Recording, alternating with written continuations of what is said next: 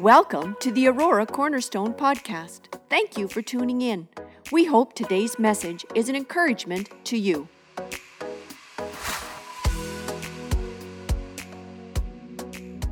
I want to invite you to go to Matthew. Today we're going to turn to Matthew chapter 28, and we're going to pick it up at verse 16. So if you have your Bibles nearby or your phones, devices, again, we will likely show it here on the screen for you. Before I go to that text, I don't know how many of you have ever had the privilege of being down in Florida to Disney World. Back a number of years ago, there was a ride that, you had to go on. I don't know if it's still there. I haven't been there for years. But the ride was a small boat ride. And when you waited in the hour-long lineup to get on that little boat ride, a song played over and over and again. I think there was no other song, just that one song. And it was, "It's a Small World After All." Now, if you were there, you know that song just didn't play for the hour leading up and during the boat ride. It played in your head for months after you left Disney World. It's a small world after all. I want to suggest God has something, though, much bigger than what has happened to you at this very point in time in life. We pick up Jesus's parting words, and that's the title today, the parting words of Jesus in Matthew chapter 28, verse 16. Let's read it. The 11 disciples went to Galilee, to the mountain where Jesus had told them to go. When they saw him, they worshiped him, but some doubted. Then Jesus came to them and said, "All authority in heaven and on earth has been given to me. Therefore, go and make disciples of all nations, baptizing them in the name of the Father, of the Son, and of the Holy Spirit, and teaching them to obey everything I have commanded you. And surely I am with you always to the very end of the age." Now, if you've been a churchgoer for some time, you will know that this scripture verse comes up all the time. Why do pastors keep bringing this verse up all the time? Well, I want to suggest one of the big reasons is they were the last words Jesus was saying to his disciples. I mean, he just lays it out as he is about to depart from them. This is a really important text that really helps us to determine the trajectory of the rest of our lives. I want you to see this part. It says they worshiped and some doubted. Now, we're not talking a crowd of, 70, 100, 200 people. It says 11 disciples. Out of 11 disciples, they traveled with them for 3 years. Some still doubted. Come on, guys. You still doubt? What's going on here?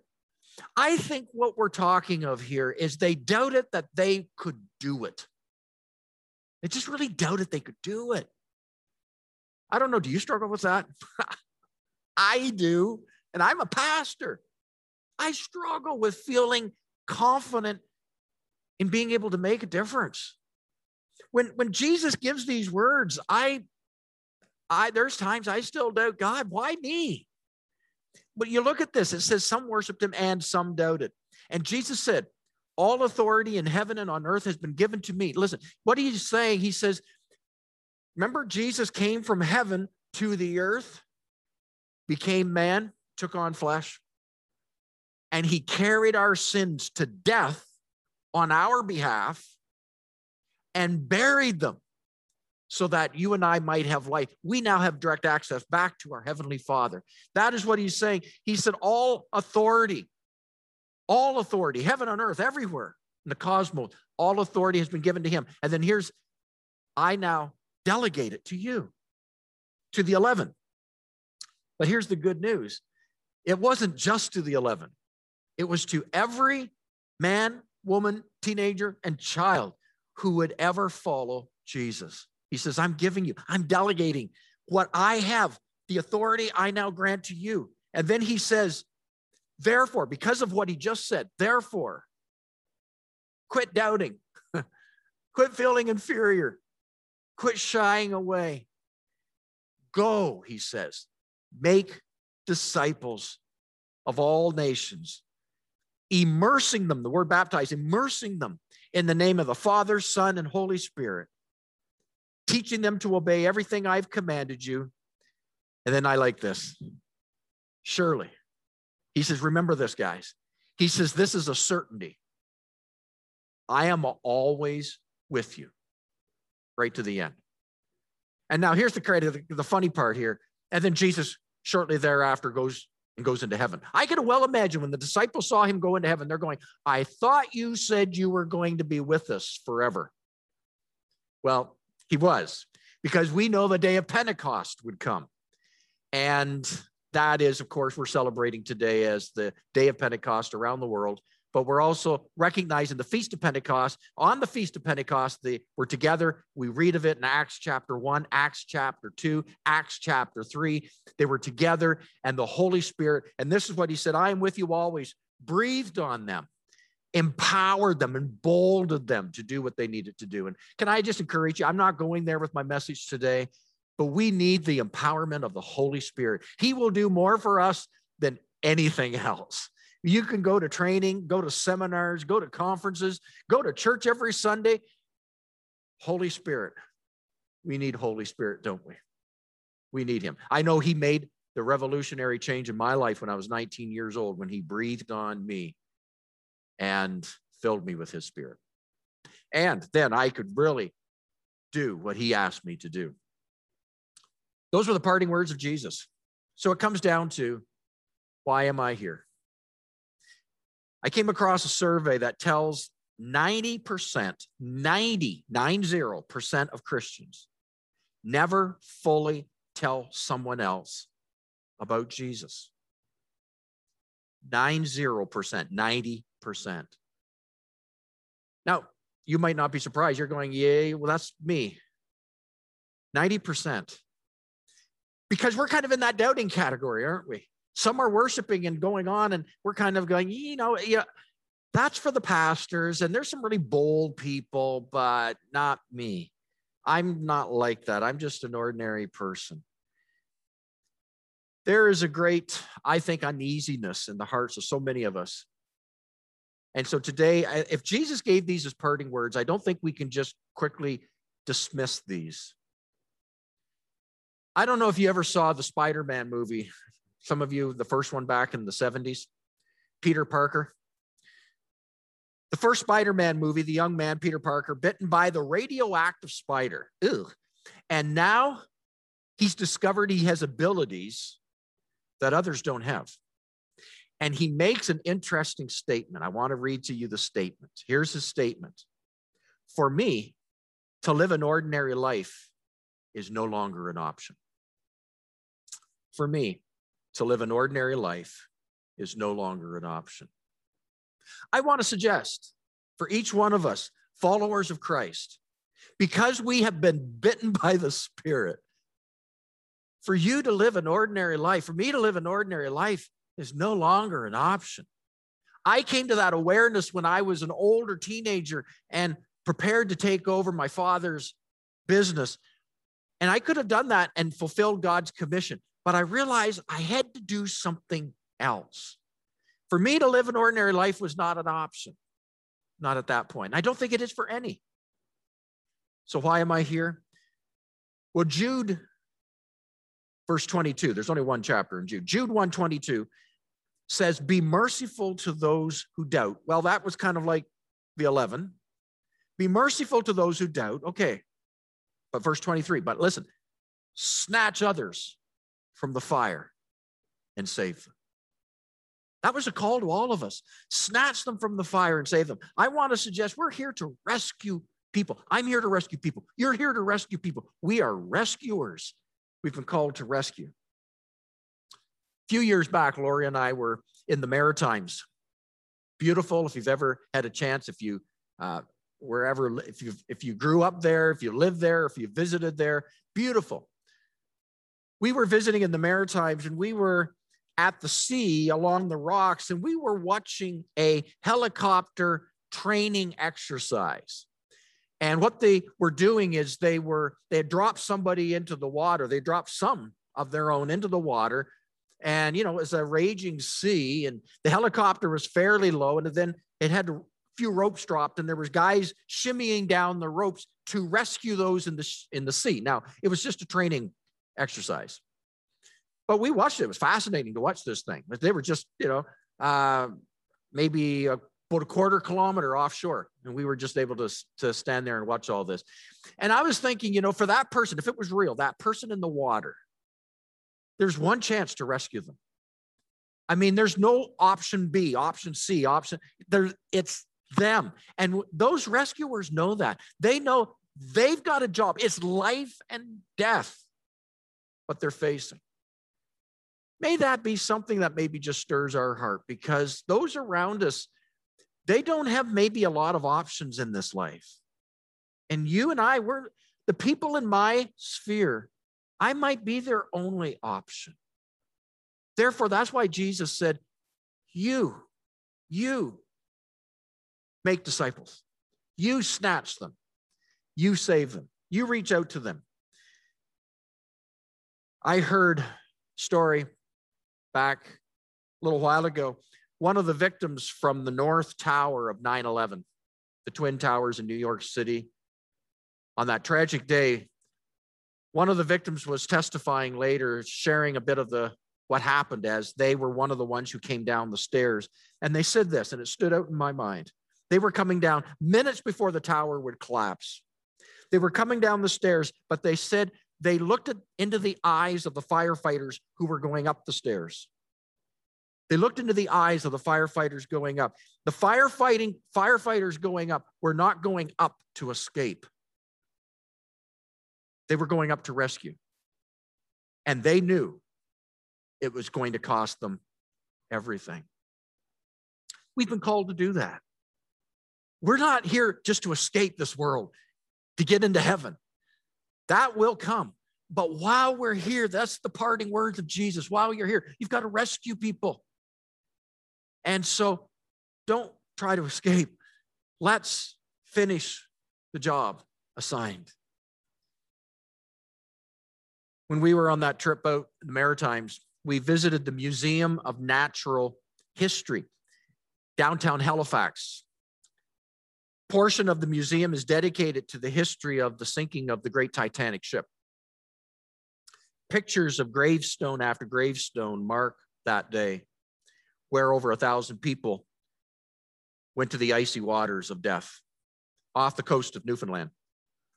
One of the survivors was retelling a story of floating in one of the life vessels. The Titanic had sunk. It was black outside, clear night. The waters were calm. They said the waters were so calm, and all they could hear was the crying of people, "Help me," in the water. And then 40 minutes later, hypothermia had taken over. They would die their death. The next morning, the sun was up. Ship had come to rescue. But what was shocking was how many, not only the bodies that were in the water, the ones who had been crying, "Help," but the lifeboats were only half full. Half full. Now, come on. If you were in the lifeboat, wouldn't you have done anything to reach over and fill the boat to its absolute capacity? Save some of them. The tragedy was they were just trying to escape. Instead of rescuing those, they could have saved just maybe one more life. I see all that, and I use these illustrations because this is the heart of the gospel, the good news. This is the heart of what Jesus has imparted to me and you. It's to be rescuers. We are called together to rescue. We're doing a series, Doing Life Together, but we got to just really pin this one. Doing life together means I'm a part of a rescue mission. There's people I need to reach out to in the name of Jesus. So here's the big ask. Do I care for the people who are still in the water? As Jude says, you need to snatch them. Do I care? And I think most of us do.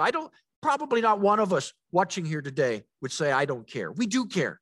I think maybe the bigger question is we don't really think we can do a whole lot about it. I think that's probably the reality, is it not?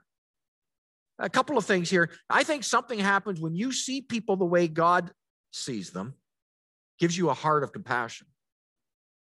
And sometimes I have to pray, God, break my heart with what breaks yours. But I think secondly, something happens when you see you as God sees you. When we see ourselves the way God sees us, and I really want to just spend the last couple of minutes talking about this, seeing you the way God sees you. Yeah, we care for the lost, but do you realize how God is looking at you? 2 Corinthians chapter 5, verse 20, it says, we are therefore Christ's ambassadors, as though God were making his appeal through us. Now, an ambassador means they represent the high authority. That means you represent the authority in your business. You are the hands, you are the mouth, you are the face. You are full representation of whatever authority. If you represent our government, then you are the authority in that country. You're an ambassador. You carry full weight of authority. And he says here, we are Christ, Jesus, ambassadors. And he is appealing to others through us. I like what I heard someone say one time in church. They were asked, what do you do for a living? And they said, listen to this. And they said, I'm a disciple of Christ Jesus, but I'm cleverly disguised as a machine operator. I like that, don't you? I'm a disciple of Christ Jesus, but I'm cleverly disguised as a machine operator. They get it. They get it. They're a machine operator, but they know that life is not about being a machine operator. They're a disciple of Jesus, sharing him to others. I mean, who else can better reach a lost machine operator than a machine operator who serves Jesus? Who better to reach a lost teacher than another teacher? They'll listen to another teacher. Who better to reach a lost student than another student? They'll listen to a student. You see, we tend to listen to our own kind. And so wherever you are, whatever you're doing, whatever you are in life, and if you're retired, same deal. The people around you, you are not just, you're cleverly disguised as a retired person. You're cleverly disguised as one who goes to the golf course or one who, is working in that backyard. You're cleverly disguised, but really you're a disciple of Christ. I like it. I like it. We say, well, I'm just ordinary, but being ordinary is exactly what qualifies you for this job. It's exactly what you need. Second thing I want to share here is you are divinely positioned where you are by God for a reason. Divinely positioned. My life really matters because I'm exactly where I need to be. You're exactly where you need to be to rescue someone. What greater difference can you make than to see someone go to heaven? I mean, really. We can play sports with them. We can have dinner with them. We can talk over the fence with them. We can be on the phone. We can do life with them. But if life stops here on this earth, it'll be a little shallow, won't it? That we can actually do life for eternity, that heaven is done together. We're here to be a part of that. Ron Hutchcraft, author, speaker, tells a story where he was at a beach party. And it was at night, and things were going on. There's a party going on inside, and they could hear a woman faintly yelling, help me, help me, help me. It was coming from the beach, from the water side. And by the time they made their way out of the beach house and down the different stairs and across the where the weeds are, made their way out, there was a lady who had been rescued from the waters, laying there, and she was just getting her breath back, and another lady, standing beside her who had rescued her. And Ron noticed the lady who had gone in and rescued the other one. Her shoes were on the shore, her jacket was on the shore, and she was talking, and she's saying, I hate the water at night. I hate the water. I can agree with that. The water is spooky at night. The waves crashing in, and it's just black out there. But she said, I had to do something. There was a voice out there saying, help me. I had to do something, kicked off her shoes, took off her coat, and went in. I had to do something. I couldn't stand here waiting for people to come. She didn't have time. I had to do something. Oh, doesn't that grab your heart? Can't always wait for someone else. That lady that was alive can credit her life for someone who wasn't willing to just sit by. So I'm here to save lives. You're here to save lives. That's Jesus' parting words. We're here to rescue people. So how do I do this? I'm going to close with these 5 things. I'm going to go through them quickly. Number 1, 5 ways anyone, you and I, anyone, teenagers, you, kids, if you're watching, you, anyone can communicate Jesus. And I'm going to start by show and tell. Show and tell. Do you remember when you were in school, did you ever have a show and tell? You know, it's the show and tell. Now, if you had a show and tell, let's say it was a hamster, you had a hamster. And it was your turn for the show and tell. The teacher has you go up to the front of the classroom. You go up to the front of the classroom and you get your tablet and you begin to read all about your hamster. Your hamster likes this food. Your hamster sleeps at this time. Your hamster is this big. Your hamster does this and does that and does this. And when you're done, you go and sit down. Now, will the teacher give you a good mark? Well, no, because you were incomplete. It's called show and tell, not just tell. And so your teacher would probably tell you, hey, you need to go home and bring your hamster in. Well, let's say you did that. Let's say all you did was bring your hamster and bring it in the cage, have the hamster stand at the front of the classroom, show everybody the hamster and sit back down. Would you get a good mark? No. It's called show and tell. Okay. You have to show and tell. Okay. I know I'm elaborating on this, but here's the reason, because I've heard this so many times, folks saying, I'll just live my life for Jesus. I'll just live my life. And I'm thinking, so if someone watches you for a few minutes, they're going to be convicted that Jesus died for their sins by watching you? They're not going to figure that out. You have to show and tell. They have to go together. Show the difference Jesus makes. Tell them what Jesus has done. We're credentialed to do that. So let me just break it down. Show them the difference that they will respect. Sometimes the difference that we talk about is the things we don't get to do as a Christian. Well, I don't get to do that, and I can't do this. You think anybody's going to really want to follow Jesus if they got that kind of a list going on? Talk about what Christ has granted, because he has given so much. So maybe, for instance, if you work in a place where people are, backstabbers, but you refuse to be a backstabber, you are the kind of person who constantly builds others up, refuse to speak negatively, you lift them up, you speak positive, that stands out. You're showing them the mercy, compassion of Jesus. But then the second part is important. Tell them the hope. Tell them the story. We spent more time about this last week. I'm not going to reiterate, but you are a witness for the things you have seen and you have heard. Be a witness to that. And a witness doesn't have to convince. A witness simply tells their stories.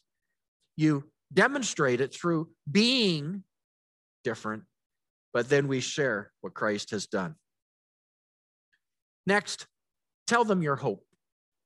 Tell them your hope story.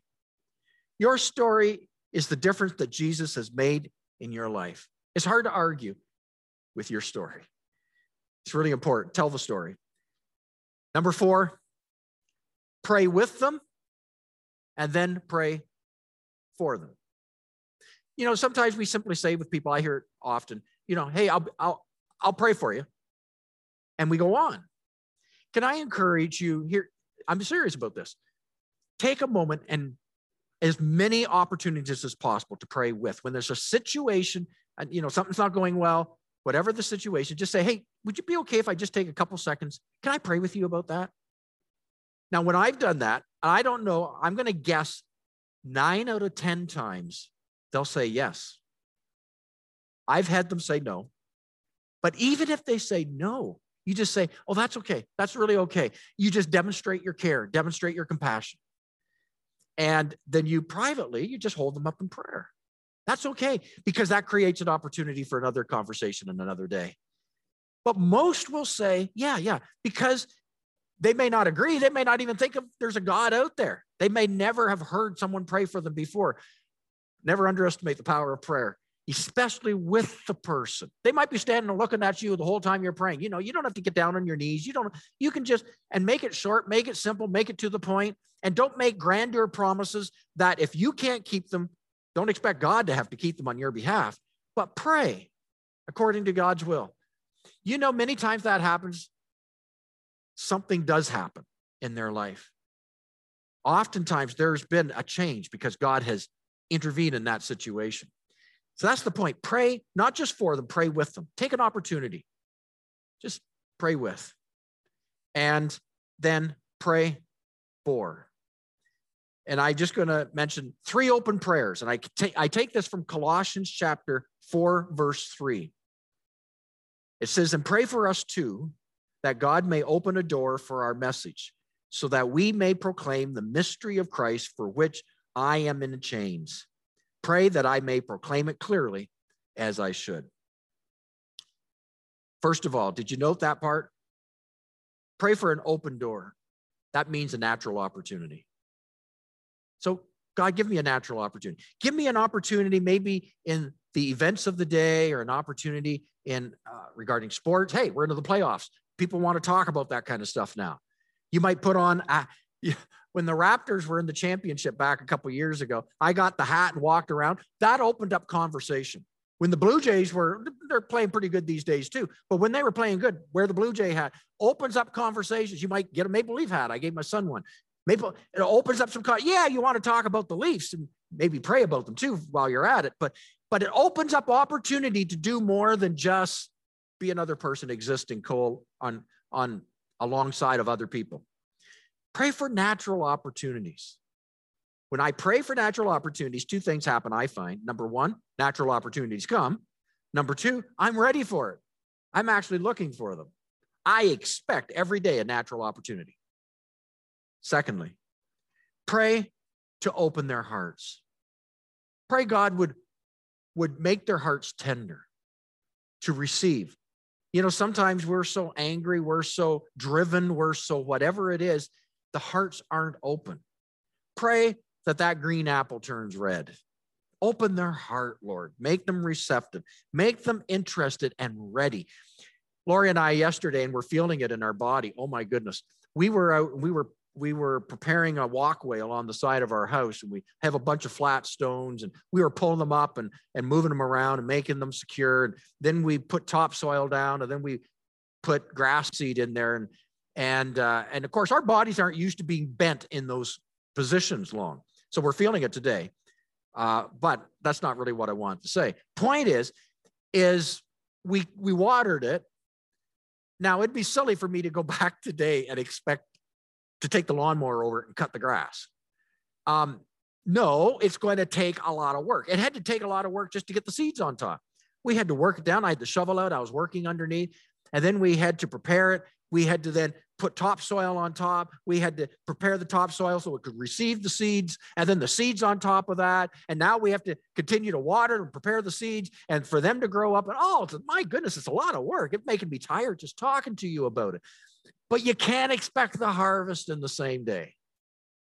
Every step is important. And I don't always, one of the privileges I have as a pastor is I am thankful. I get to see people who make the decision to follow Jesus. They pray the sinner's prayer. But I'm content to be the person who just started to prepare the ground for someone, because that's so important. Somebody else will see the harvest. Someone else will actually get to pluck them. I am content to be one who is just stimulating their faith, maybe answering questions, maybe working through their anger issues, maybe offering them forgiveness on behalf of someone else. Great, because all of that is the preparation for the harvest. And I need to rejoice in that. Prepare an open heart. I pray for that. And then this is okay. It's not enough until we get to number 3. Pray to open my mouth. I do actually have to say something. Let's not be that 90% that never gets When's there. it going to happen? Pray, oh Lord, would you give me the words, the approach, the courage to say something and to speak. Jesus would say, follow me, make disciples. Our mission is to take those near to us and to lead them to Jesus. So I want to come back to Peter Parker. Those words. I never thought I'd quote Peter Parker. I come back to Peter Parker and quote the words. For me to live an ordinary life is no longer an option. And it's not for you either. We're going to go to a video clip. And on this video clip, it's called The Unspoken Plea. Listen to this woman on the park bench as she pleads for you to care enough to do this. Let's watch this. I'll come back in just a moment after we see it.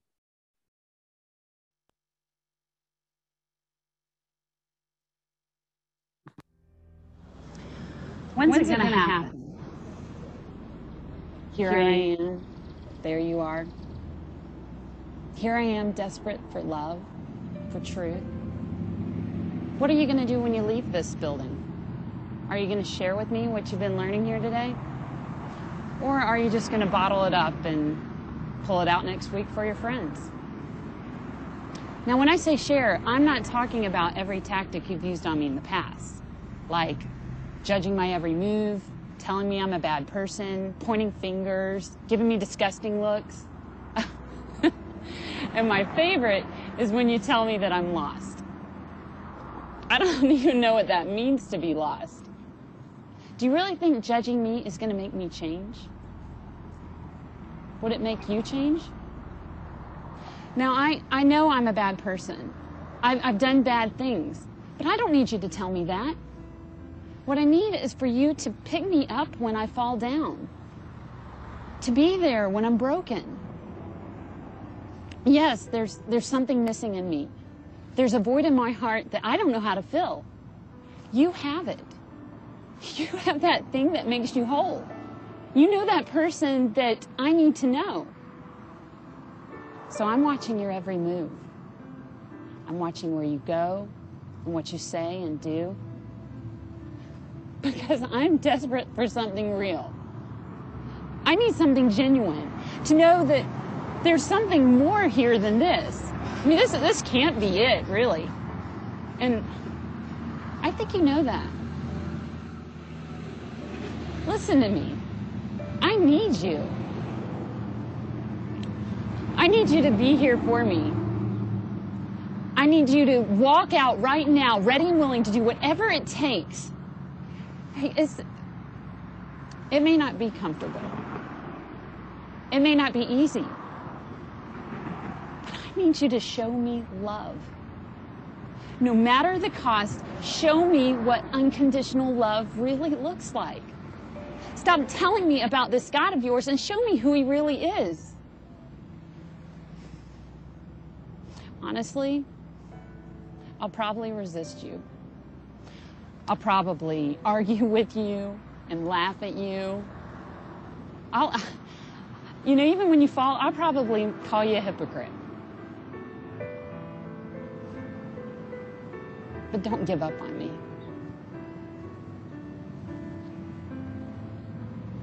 Please don't give up on me. So I'm going to ask you, when's it going to happen?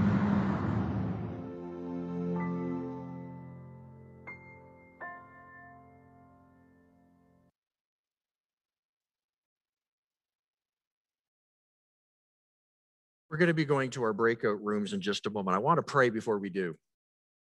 I want to pray maybe if you happen to be one of those who are watching today and you have not made that decision for your life to follow Jesus, that you would do that now. Don't put it off for another time, that you would make that decision now. And so if I know others, many of you, maybe all of you, have made that decision to follow Jesus. But in case anybody who's watching today or will watch, maybe this is recorded, it will be seen, later on. Can we just pray? And those of you who are followers of Jesus, just pray that someone will see this and open their hearts to Jesus. And if you're watching maybe and you're stirred in your heart, why don't you make this your prayer? Father in heaven, I ask you to come into my life. I recognize I need to change. I need you. I need your ability to wash me clean and forgive me of my sins. I need a Savior. I need the rescuing. I need to know that my sins will not doom me forever, but that there is a heaven and I can call on your name and you do rescue and you save and you fill with your Spirit. So today I ask you, would you come into my life, change my heart, and may your presence be manifest in my life today as I submit my life to your Lordship, Jesus. From this day forward, we pray in Jesus' name. Amen.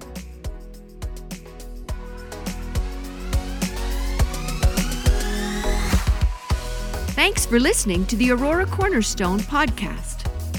Remember to subscribe. For more information about our church and our ministries, visit auroracornerstone.ca.